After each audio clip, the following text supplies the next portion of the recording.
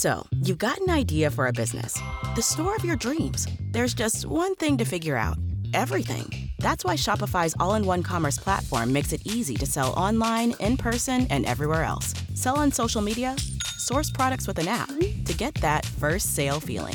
It's the only solution that gives you everything you need to sell everywhere you want. So when you're ready to bring your idea to life, power it up with Shopify. Sign up for a $1 per month trial period at shopify.com/listen.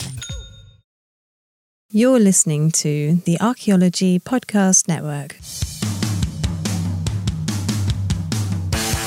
Hello and welcome to the Archaeotech Podcast, episode 204. I'm your host, Chris Webster, with my temporary co-host, Rachel Roden. Paul is on a spy mission in the Middle East, or at least I'm convinced he is. Today we talk about 3 ways AI is being used to replace the little humans trying to do archaeology. Let's get to it. All right. Hey, everybody. Welcome to the show. How's it going? Not Paul. Is that my new name? Not Paul. So if any of you guys happen to listen to the archaeology show, you recognize Rachel, but I think you've been on an Archaeotech before too. Yeah, I think so. I've talked about WildNote before, and we did a couple other episodes together. So I'm Paul's stand-in. Indeed. Well, Paul is not on the show today because I'm pretty convinced that he's a secret agent. And he's just called to the Middle East occasionally and can't talk about why. Oh, man. Did you just out his CIA status to the entire world right here? I think I did. Wow. Yep. So anyway, I mean, he probably speaks some Middle Eastern languages. He kind of fits in over there. Yeah, it just kind of all makes sense. It does. It does. I believe it. Archaeologists would make the best secret agents because we travel a lot. That's true. Yeah. Yeah. We have lots of stamps in our passports. Uh-huh. And we often speak other languages. Yep. And we blend in with cultures. Yeah. You should definitely make that a life goal right there. In case anyone from the CIA is listening, I also have no tattoos or distinguishing marks.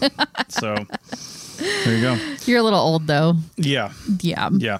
Well, hopefully I'm making these statements because Google, I know, for a long time, they were auto-transcribing podcasts that came through the Google service. What? Really? Yeah. So I when didn't you know search that. for it, I don't know if they're still doing it, but that was when they were more into podcasts and they kind of started dialing that back. Okay. But the fact that transcription is on the internet and searchable by Google, that's why they did it, means you can find stuff. So if the CI's quantum computer, which I'm sure they have, is searching for different words and things like that are interesting to them, then I might get a phone call. So either good or bad. Yeah, I was going to say a good phone call or a bad phone call. What are you talking about that's going to capture the CIA's attention? So that's one of the disturbing and frightening things that AI can do. Yes. But other things AI can do are identify sites and translate languages. Yeah, totally. Yeah, so we found one article. Actually, Rachel found an article about AI identifying Nazca lines, which we're going to talk about here in a minute. Yeah. And then I happened to find a second one. I was like, there's got to be a third one. There must be, yeah. Yeah, so I started looking. Well, and it turns AI is in the news a lot lately, it feels like. So it just makes sense that it would be used in an archaeological setting as well. And this episode of Archaeotech might be a little bit different because I don't know that we've ever done a news story episode on this show like we do for TAS. Yeah. Okay. So, but that's what we're going to do is we're going to just talk about AI in the news in 3 different instances. Yeah, exactly. Yeah. So I do have some interviews coming up. They're in the process of getting planned right now. Paul is going to join us if we can, but there's some stuff from the most recent edition of Advances in Archaeological Practice as you're listening to this. I think one just came out a few weeks ago, the June edition or whatever they're calling it. Maybe it's July, by the way publishing works. So look for that coming up here soon. But in the meantime, Rachel's filling in. And like she said, we're going to talk about this. So we have the original article for this one, and it's from the Journal of Archaeological Science called Accelerating the Discovery of New Nazca Geoglyphs Using Deep Learning. We also have a link from Live Science. And sometimes this one seems to be okay, but sometimes you have to log into Live Science. This one's not making you, but there's another one that we have. There are some that they've kind of opened. Some publications let you read and some make you have a subscription. I don't know anymore. I know. But the thing I like about having both is because the actual journal articles are sometimes hard to read because there's so many citations they have to put in. And and a little jargony sometimes. I know. I wish there was a remove citations filter. It would just be really easy to read. Yeah. But if you do want to read the journal article, because it is open access, then do what I've always been told as just kind of a rough overview of it. If you really need to dig into it and you're trying to replicate the results, that's one thing. But if you just want to know what it means, first read the abstract, and that's probably all you need to do. Scan through and look at the pictures and read the captions. It sounds stupid to say that, but it's true. Just do that. Yeah. And then go down and read the conclusions. Yeah. Right? Because that's where you really get the meat of the article. And if you want to know more, if you want to dig into it, then go ahead. Yeah. And that's what reading an article like this Live Science article does. That's exactly what they do. Yeah. They essentially just do that. They don't really dig into it, and you get the meat of it without the fluff. You get like the Cliff's Notes version, but that's really all you need. Like, it's not like you're trying to go out and repeat this study. You just want to know what they did and what they found, and that's all you really need. So let's talk about Nazca lines. Yeah. First off, these researchers in this article, they found 3 new Nazca line figures in Peru that were created up to 2,400 years ago. And that's just the date of the Nazca lines within Peru, not just these, but like all of them. Yeah. There's a bigger range. We'll talk about that in a minute. What they found, though, is just astonishing to me that nobody actually noticed these before. Or maybe they did and thought, somebody must have noticed those and then didn't report it. You know what I mean? But people who are doing actual research on these things, when they say nobody's noticed these before, that's actually who they're talking about. Like I said, I have no doubt that some armchair warrior on Google Earth has found these Nazca lines, right? These additional ones. Or the local people that live in the area probably are like, oh yeah, there's probably something out there. We've never seen it from the sky, but like there's definitely something there. Maybe, but it's tough to see some of these older ones because they're or the ones that are more ephemeral. And that's where the AI comes in. Erosion is really like wreaking havoc on them. That's for sure. But one of the 3 things they found that were notable are a pair of legs more than 250 feet across. I'm like, just the legs? Like there's nothing else? Just the legs. Yeah. Okay. Well, like maybe it's like that, what was it? Some image I saw a long time ago where you've got the Earth and it's like the Rapa Nui, heads from Easter Island. Yeah. And then all the way through the Earth is Stonehenge. It's like the feet of those legs. heads. Yeah. So anyway, so you've got those feet, 77 meters across, and then a fish measuring 62 feet across, or 19 meters, and a bird measuring 56 feet, or 17 meters wide. Yeah. Super cool. Those second 2 are definitely a little smaller, so I could see how those would be missed. But man, the first one, giant pair of legs. Yeah. Yeah, that's crazy, but really cool that they found them. Yeah. So they found a humanoid figure by the same means back in 2019. So this is just kind of more of that research, and probably better because, 4 years is a long time in the field of AI. So, and how these models are made. Yeah. The Nazca lines are actually made most of the time by essentially just moving the black stones that are out there, the stones that have this like desert varnish on them, this patina, and they reveal the white sand underneath. So it's literally just moving them out of the way to reveal the underneath layer. I've heard too that they can be flipped over because the stones are like a different color underneath. So maybe some of it's that, but this is more plausible that they're actually moved out of the way, and you make kind of a pathway, because one of the possible purposes of these is obviously ritual and ceremony. And some researchers think that the creators of these and then ancestors would have run ceremonial processions tracing the figures. Oh, like actually walking along it. Like walking the path. Using it like a path. Yeah. Okay. Yeah. So, that's possible for sure, right? There are a total, as we know, of more than 350 geoglyphs in total. A geoglyph is just something that's a shape made out of rocks. By humans. Basically, by humans. Yeah. That's too big to like carry with you. Right. Right. Otherwise, it's an artifact. Yeah. They were first spotted by pilots in the 1920s. I can't imagine just flying over there for the first time and going, what the actual hell? And some of them are so cool looking and really like super elaborate for a giant picture on the ground, you know, like you can see fully formed birds and other animals and shapes. So it's really cool. Yeah. Among the figures that have been found, hummingbirds, monkeys, whales, yeah, spiders, flowers, geometric designs, and tools. Yep. So, and they're not just found in the Nazca Desert where these are. They're found in other places in Peru too, but they're mostly found in the Nazca Desert, probably because of the environment and how you can set those up. Yeah, and that's on the southern half of Peru. So I worked on the northern coast of Peru when I went there back in my undergrad days, but this is all on the southern side. So I unfortunately didn't get a chance to go see them, but man, they were on my list. Maybe one day if we make it back to Peru. Yeah, for sure. Yeah. I mentioned the 2,400-year-old date. They think that they range in date from about 400 BCE to 650 AD for their creation. Obviously, they could have been used all the way up until, 100 years ago or now. Yep. I don't think they're really being used now by locals, but, they could be. The professor and archaeologist from the Yamagata University in Japan, Dr. Sakai, but Masato Sakai. Again, Yamagata University in Japan. He's been searching for Nazca geoglyphs since 2004. He's been basically obsessed with it. Yeah. And as you go forward in time, he's just been using, newer and newer technologies. Right. He's used satellite imagery, of course, which we've had for a long time. Aerial photography, which is a lot higher resolution usually than satellite imagery. Oh, that makes sense. Yeah. Unless you have like military satellite imagery. Yeah. But even satellite imagery is getting a lot better these days. Airborne scanning LiDAR and drone photography. Yeah. And if you're a longtime listener to the Archaeotech podcast, that's the first time you have to take a drink because we said drone. We did say drone. So have a sip of coffee over there. Yeah, I'm drinking coffee, so we're recording early. Yeah. They identified the new glyphs after about 5 years of study, right? So it took a long time to really dial these models in. That's like so much time and effort to only find a handful, though. Yeah. I wonder if this is going to get better and better and they'll be able to find more, or if there just aren't more to find, like what that's a question that is always interesting to me with this kind of thing. Well, we'll talk about that in a second because the model you're using, they're training it pretty heavily. Yeah. In 2016, this is probably what helped them find the one in 2019, the humanoid figure, but they obtained some high resolution images of the area.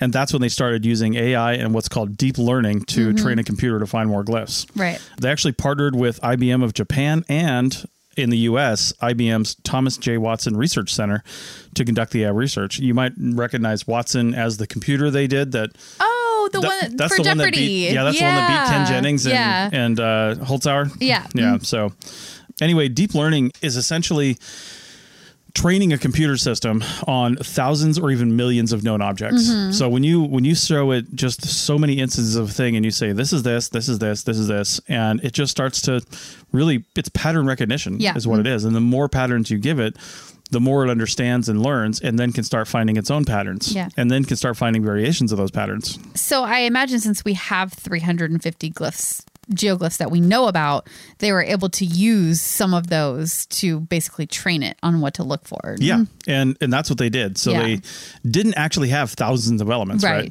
But they did break these up into like head, torso, arm, legs. So they have these pieces, right? Oh, okay. Yeah. And they only used about 21 known Nazca geoglyphs, but broken up into these elements to actually train this computer initially. Yeah. And this is just a preliminary kind of thing. I'm sure they're by now even they've started to give it a lot more info. That's how AI is, right? Like the training just gets more and more, and so therefore the identification gets better and better and better with more time and more training. Yeah. Yeah, they've said that the AI can identify possible figures, and they usually train these things on known figures. They'll punch in an area, and if it doesn't identify the ones we know about, you know you have a problem. Yeah. But that's how they verify what they've done. Yeah. That is right. They punch in known stuff, and they say, okay, did you find everything? Yeah. And the AI identified possible figures about 21 times faster than trained archaeologists. It doesn't say more accurately. Like the archaeologist will still get it, but the computer just did it faster. Which makes sense. And did it find all of them, or was it missing anything would be my question. Yeah, exactly. Yeah. So anyway, it's important to find as many of these as we can because that area is suffering a lot from erosion and climate change. And the climate change is bringing in more water and it's bringing in heavier winds and lots of stuff that is just damaging for this type of environment. So it's important to identify these so we can learn as much from them as we can. Yeah, these kind of geoglyphs, that I just don't think that they're the kind of thing that can last for the ages. It's not a pyramid that's going to be there as long as we conserve it. It's been there over 2,000 years. It has. Good. That it's a long time, but I just with erosion and everything, like I could see them starting to disappear. Yeah, in the last 100 years or so, it's the human-induced climate change that's really accelerated the process. Yeah, for sure. Yeah. Now, I wonder too if this AI will be very helpful in scenarios where it's hard for the human eye to see the geoglyph, maybe. Like some of them can be very faint lines. So as this erosion is happening and the lines are fading and getting harder to see, I wonder if this AI can help still make that connection and still identify them, even though it's hard to see with the human eye. That would be a really great use of this technology. Well, and I think that's really kind of what it's trying to do, right? Once we can pump in like the LiDAR data and other data, that it can just put all these pieces together. Them, to see all the different things that it's hard for a human to put like this satellite image and this aerial image and this LiDAR data and like put it all together. But I guess a computer can probably just combine all that and come to a better conclusion and a quicker conclusion than we can. Yeah, I mean, humans are pretty good pattern recognition machines, but computers are just way better at it on a more massive scale. So, all right, well, that's enough for that one. Let's head over to the other side of the world and see how AI is being used to translate ancient Sumerian and Akkadian straight into English off of cuneiform tablets, which is just baffling. Very cool. Back in a minute. Don't you love an extra $100 in your pocket? Have a TurboTax expert file your taxes for you by March 31st to get $100 back instantly. Because no matter what moves you made last year, TurboTax makes them count. That means getting $100 back and 100% accurate taxes, only from Intuit TurboTax. Must file by 3/31. Credit only applicable to federal filing fees with TurboTax full service. Offer can be modified or terminated at any time. Before Shopify, were you wondering, where are my sales at? Now you're selling with Shopify, the global commerce platform supercharging your selling. You have no problem selling online, in person, on social media, and beyond. Gary, easy on the cha-ching. Oh, sorry, but my Shopify sales are through the roof. Start selling with Shopify today and discover how millions of businesses around the world use Shopify to ignite their selling. Sign up for a $1 per month trial period at shopify.com/listen. Shopify.com/listen. Welcome back to episode 204 of the Archaeotech podcast, and we're talking about artificial intelligence. And this time around, we're going to go to an article from PNAS. It's actually PNAS Nexus. There's a lot of different versions of this, but it's called Translating Akkadian to English with Neural Machine Translation. And actually, one of the articles you read talked about Akkadian and Sumerian, actually. And it even says that in their abstract, so I'm not really sure why they don't mention Sumerian in the title of the article, but, you know, there it is. There's another article from Archaeology Magazine called Researchers Use AI to Read Ancient Mesopotamian Texts. Yeah. So check that one out, too, because there's a pretty cool image of a cuneiform tablet on there. So cuneiform is that, if you're trying to picture what that means and you don't have the ability to click on the links right now, it's that reed-created text in soft clay tablets. Yeah, where they're like almost like puncturing the... Kind of, but they take the end of a reed, which is kind of a, I don't know, kind of looks like a squinty eye. Yeah. And then they punch it in, and sometimes they'll like twist it or drag it or do a little thing, and that's how they made letters. Yeah. Letters and probably more like syllables. It really is worth looking at the image in the archaeology article because they show the cuneiform and then the translation into... I'm not sure what language that is, but then translation into English below it. It's really cool to see that. Yeah, it's scrape, scrape, punk, punk, scrape, scrape, whatever it is. And that translates to dis, I'm going to read this. Okay. Dis tuksu, dag dag, umesu, gid dames, which means if he cleans his garments, his days will be long. Oh, wow. Talking about personal hygiene. I love it. Apparently. Yeah. That's awesome. Amazing. So anyway, researchers from Tel Aviv University and Ariel University, which studies mermaids, use AI to translate. Nope. That is completely wrong. Ignore that. Go on. AI to translate ancient cuneiform texts from Mesopotamian languages, basically, into English. And it's not like into ancient Greek or something and then English. It's into straight up English. Yeah. Which is a little bit crazy. Yeah, that's insane. The use of the AI is not actually intended to replace humans, but just like we talked about last time, speed up the process, which kind of replaces humans. But no, it frees up human time to do the things that computers can't do. Like make coffees at Starbucks. No. Like doing more advanced research into whatever it is that they're studying. Like say, do you want fries with that? No. Yeah. Also wrong. What you do with your social sciences degree. All right. Oh my God, you're terrible. Yeah. So anyway, they're trying to speed up the process because there are, hundreds of thousands of bits of fragmentary text. And that's the one thing humans had a hard time doing is, there's no context for a lot of this stuff. So you're just trying to piece together these things, and it's really difficult. And the computer is able to do that a little better because it understands when you feed it enough sources. Again, it's all about feeding the algorithm and teaching it. Yeah. Yeah. And saying, hey, this is often found in association with this and stuff like that. And it can mostly get it right.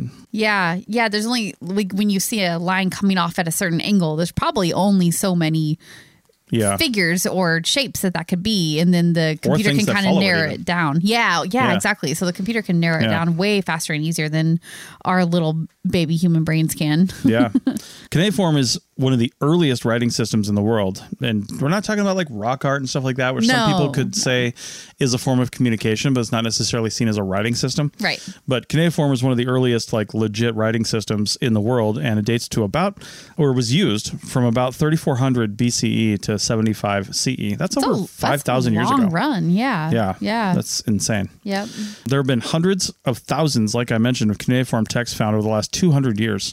And most of those are in Sumerian and Akkadian, both in Mesopotamia. Yeah.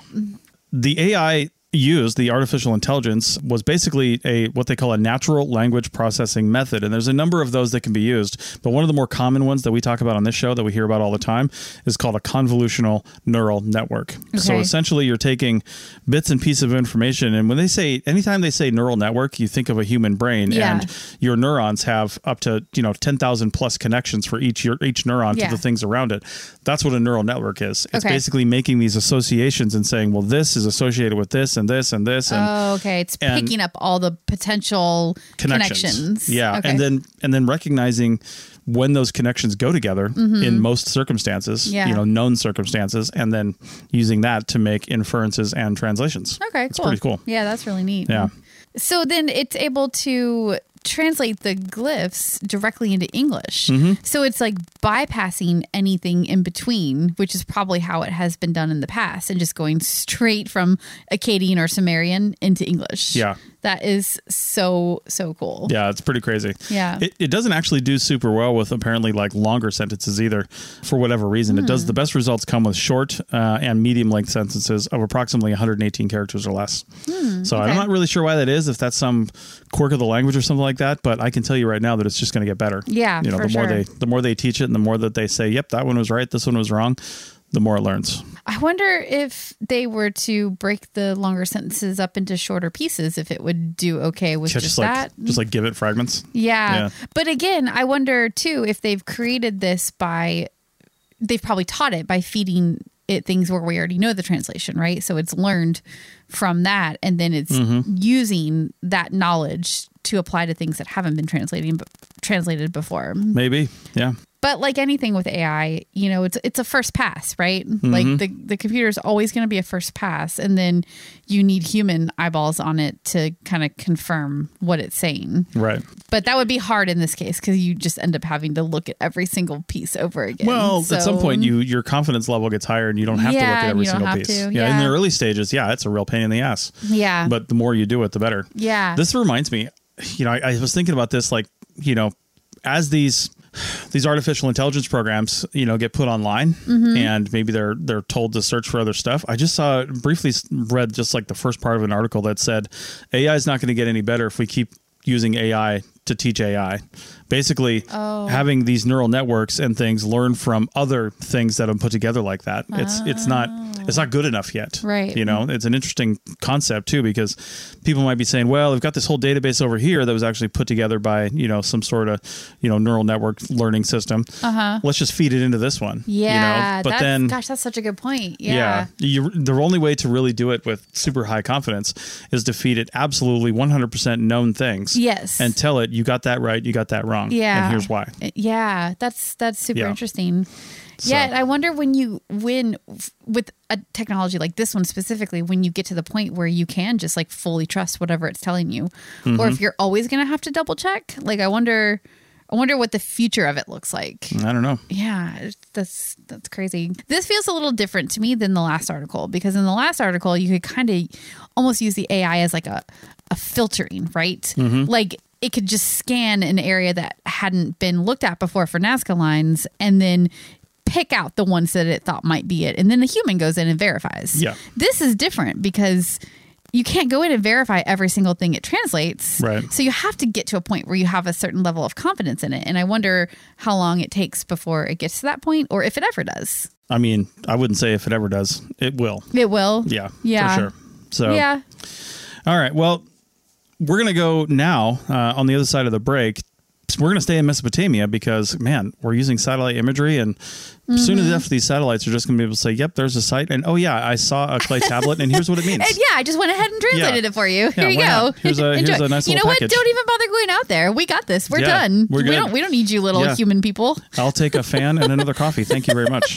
Back in a minute. You've worked hard for what you have. Your money, your assets, your 401k, and home. Isn't it all worth protecting? Nearly 1 in 4 consumers have been a victim of identity theft. LifeLock Ultimate Plus helps protect your finances with up to $3 million in reimbursement.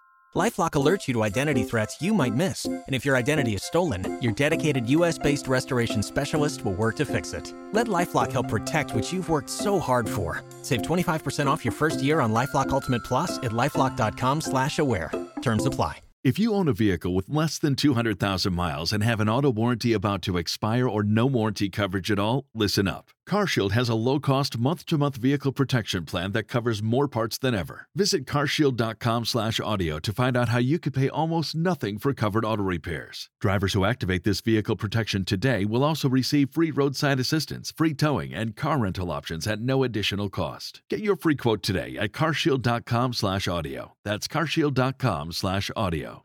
Waiting on a tax return? Hopefully it ends up in your hands. Fraudulent tax returns due to identity theft increased by 30% in 2023. If you're in a bind this tax season, LifeLock can help.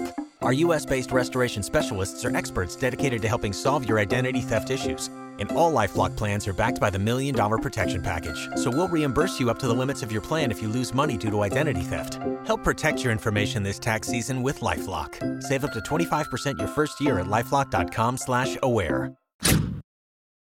Welcome back to the Archaeotech podcast, the all news edition. The AI podcast, I think. The AI podcast, yeah. You can tell by our halting speech and really poorly enunciated things that ChatGPT actually did not write this. No, it did not. So I think that's going to be the thing in the future. It's like, wow, they're really terrible. It's authentic. Oh, God. Until ChatGPT can be taught to, like, write like a Valley Girl or something like that, I mean, and it probably can. But the thing is that scientists write so, I don't know, like there's that science language. Yeah. I feel like a computer could replicate that pretty easily because it's very dry. It's very technical. I think ChatGPT could probably do that. I might try to find some news articles for another episode and have ChatGPT summarize them for me. Oh my God, you should totally do that. And then I can use I use Adobe Audition to record and edit. And there's this thing in there where you can type in text and have it read out the text in a computer voice. Yeah. We might have an all ChatGPT episode coming I think up. that's a brilliant idea. Have you and Paul talked much about ChatGPT on here? Only a little bit, but not specifically. It is time to have that conversation on Archaeotech. Come on. It could change the way, future articles are written. Mm-hmm. Maybe. Or it'll just sound fake. Who knows?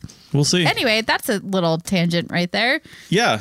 So anyway, this one, again, we're staying in Mesopotamia here. Yeah. And this time they're using satellite images, again, satellites, to train basically an AI algorithm to find sites in Iraq. Yeah. Yeah. So this is archaeologists from the University of Bologna. And they have developed a system of AI algorithms that can identify previously undiscovered archaeological sites in the southern Mesopotamian plain.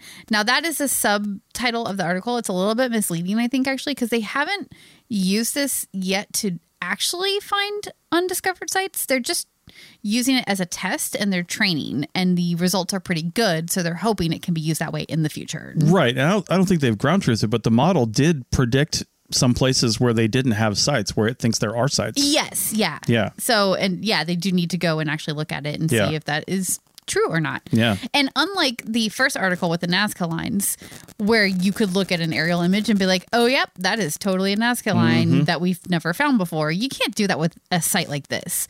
I mean, maybe you can kind of see the tells, they call them, which are like the hill-shaped mounds. Yeah. You might be able to see that on the aerial image, but more likely than not, you're not going to really be able to tell, and you have to just go out there in person and actually verify whether or not it's a site. You won't be able to tell the tell? You won't be able to tell the tell. Wow. So they were testing this algorithm in the Mazin province of Iraq. Oh, Paul's listening to this going, that is not how you pronounce that. I know it's not how you pronounce it. I'm so sorry, Paul. Probably Mason. Mason? Okay. Yeah. Maysan. Yeah. And the data set was a bunch of already identified sites, like we said, and the archaeologists knew exactly where to look, what they look like. They're able to feed all that data into the algorithm because they have all of it already. Yeah, through the feeding of these sites and where they are and the characteristics of these sites and things like that, they were able to essentially fine-tune the program and have it identify those known sites with up to 80% accuracy, which is really good right out of the gate. 80% is good. Yeah. I mean, when we do like a pedestrian survey, like 80% is way more than we're able to get or cover in that kind of a survey, right? Yeah, if we were able to train an AI on the terrain and culture and things that have been found in the past, because when we do pedestrian survey, like you said, we're usually 25 to 30 meter spacing, sometimes a little closer, but usually not. And we're doing a known sample of about 5% or less. Yeah. Because you can't see the entire distance between you and the next person. No. So you know that you're only sampling the area, but if a computer system could get 80% accuracy and you could just go ground truth those, I mean, you'd find a lot more stuff. You really would. And I didn't even think about that. But yeah, like our normal survey methods just simply can't even get to 80%. So this is already leaps and bounds better than that. That's amazing. So the way they taught it was the researchers used a data set of vector shapes that represented the shape of the sites that they knew about, these known sites that had been recorded in the southern Mesopotamian floodplain. And they had thousands of satellite images from various different archives. And those images, it would have taken a person hours, just hours upon hours. Yeah. To look through them all. It just really wouldn't be possible for a person to take the amount of time, or people to take the amount of time it would to look through all that. Yeah. And also, the other thing they had is that there's images, multiple images of the same location. They were of varying quality, and sometimes they were satellite, sometimes they were aerial, and there's just all kinds of variability in the types of images that you're looking at, which any person who sits down to look at these images is just going to take them a second to figure out what they're seeing. Is it the same location? Where is this overlap happening? But they're able to kind of train this AI to sort of look at all of that together and immediately know and understand what they're looking at, which is just another way that AI is going to be faster and better at this sort of work. Yeah, for sure. So this 80% is great. But like we had said in earlier segments, they're basically proposing a human AI collaboration, right? Yeah. Where the computer can do the initial pass through, it can tag anything that's a possible site, or they can decide how sure the AI needs to be it is a site, like what that percentage is, and then anything above that percentage is what they look at to ground truth it, essentially. In the future, they're not going to have to do that either. They'll just send out their robot dogs. And or the drones. Send the drones. Well, they'll send the drones first. The drones will drop the dogs off. I know, drink. The drones will drop the dogs off, and the dogs will dig, because that's what dogs do. Right. But they've got sensors on them. They'll be like, you could even watch through their eyes probably, but they'll know what they're looking for because they've got the AI on board, right? So, and I really do think that, we could probably do this today, to be honest with you. We could probably do this today. Fully automated, survey, excavation, and detection. Every phase of the project. It's just nobody's putting the money into that. They're putting it into military applications and other stuff. So when all that trickles down to common society, the stuff we could get done and the way we could do it in a slightly more affordable way, because it's expensive to send people. It is. And it's dangerous to send people to do things. We think we want to do that just from humans have to look at this because, they're just better at it. Humans are not going to be better at it for much longer. Yeah, I do wonder, though, when it comes to making the connections between things and drawing the conclusions, is the computer going to be able to do that piece of it? I think it will, because you look at human history and entire theory textbooks for anthropology are written on the fact that humans are pattern recognition and making machines. Yeah. We do the same thing across the world time after time, again and again and again.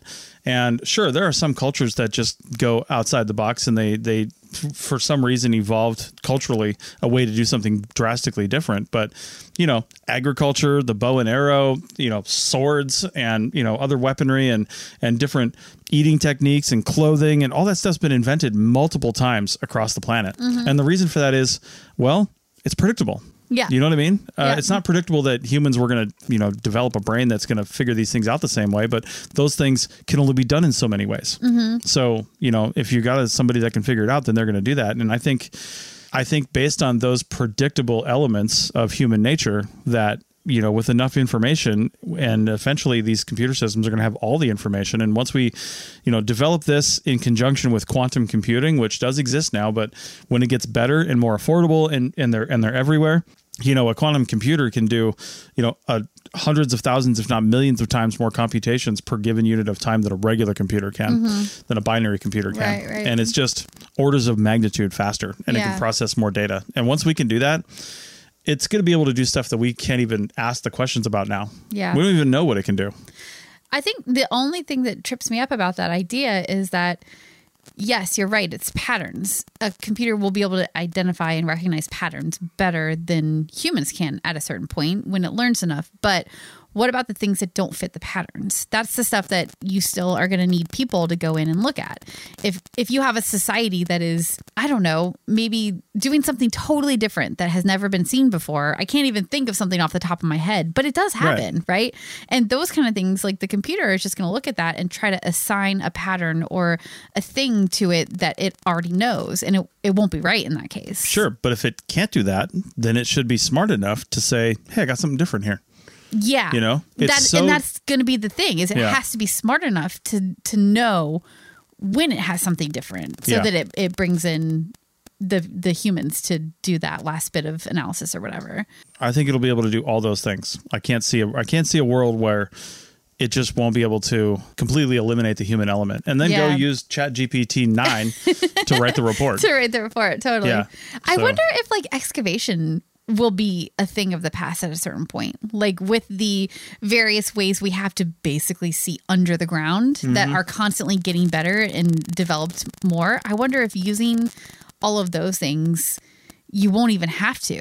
Just with the march of technological progress, the answer to that question is always yes. It will get better. Yeah. I constantly think of, I know I bring this up a lot, but Star Trek. There was an episode and probably lots of them where from the Enterprise, they were able to look under the ground and say, oh, there's catacombs and all kinds of stuff under there. Yeah. That's a little bit out there. It's a little simplistic too. Well, sure. Yeah. But they were able to see, from a remote distance in space, basically consider it like a satellite underground and determine these things. Now, whether or not we'll actually be able to do that in the future, I don't know. But doing that from a ground-based station, I just think it's inevitable that we'll be able to do that kind of thing. I don't know what the mechanism is. I don't know how it would look, but I don't think we can say with any confidence anymore that some sort of technological thing you can think of won't be possible. I mean, even 90 years ago, they were saying we're going to have flying cars and hoverboards, and we're not too far off of that. Yeah. That's true. We were just watching that episode of Grand Tour where they had a flying car on it. So commercially available soon. Yeah. The car has 4 wheels and it drove itself to the airport, unfolded wings, and then flew to another airport, and then folded his wing back up and drove away. Yeah.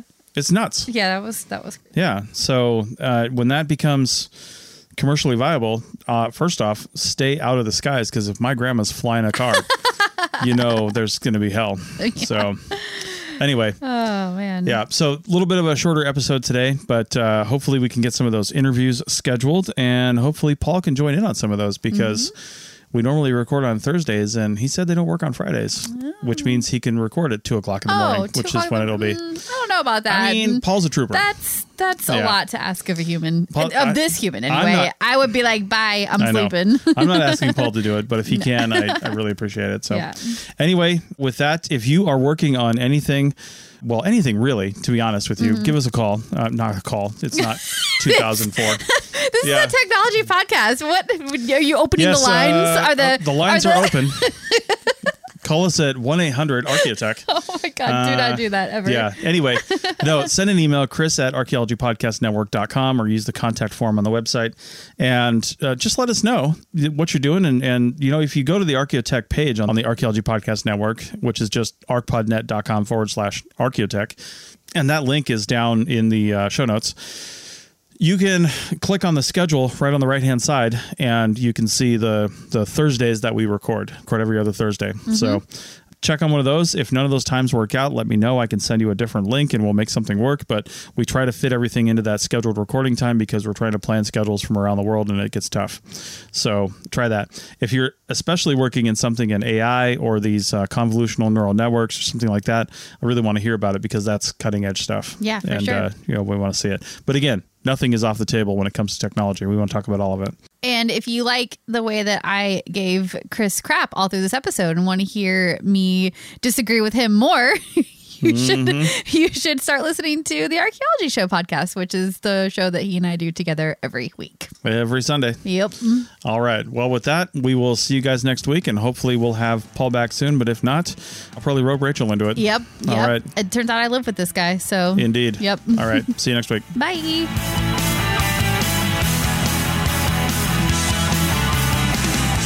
Thanks for listening to the Archaeotech podcast. Links to items mentioned on the show are in the show notes at www.arcpodnet.com/archaeotech. Contact us at chris@archaeologypodcastnetwork.com and paul@lugal.com. Support the show by becoming a member at arcpodnet.com/members. The music is a song called Off-Road and is license free from Apple. Thanks for listening. This episode was produced by Chris Webster from his RV traveling the United States, Tristan Boyle in Scotland, DigTech LLC, Cultural Media, and the Archaeology Podcast Network, and was edited by Chris Webster. This has been a presentation of the Archaeology Podcast Network. Visit us on the web for show notes and other podcasts at www.arcpodnet.com. Contact us at chris@archaeologypodcastnetwork.com. Don't you love an extra $100 in your pocket? Have a TurboTax expert file your taxes for you by March 31st to get $100 back instantly. Because no matter what moves you made last year, TurboTax makes them count. That means getting $100 back and 100% accurate taxes, only from Intuit TurboTax. Must file by 3/31. Credit only applicable to federal filing fees with TurboTax full service. Offer can be modified or terminated at any time.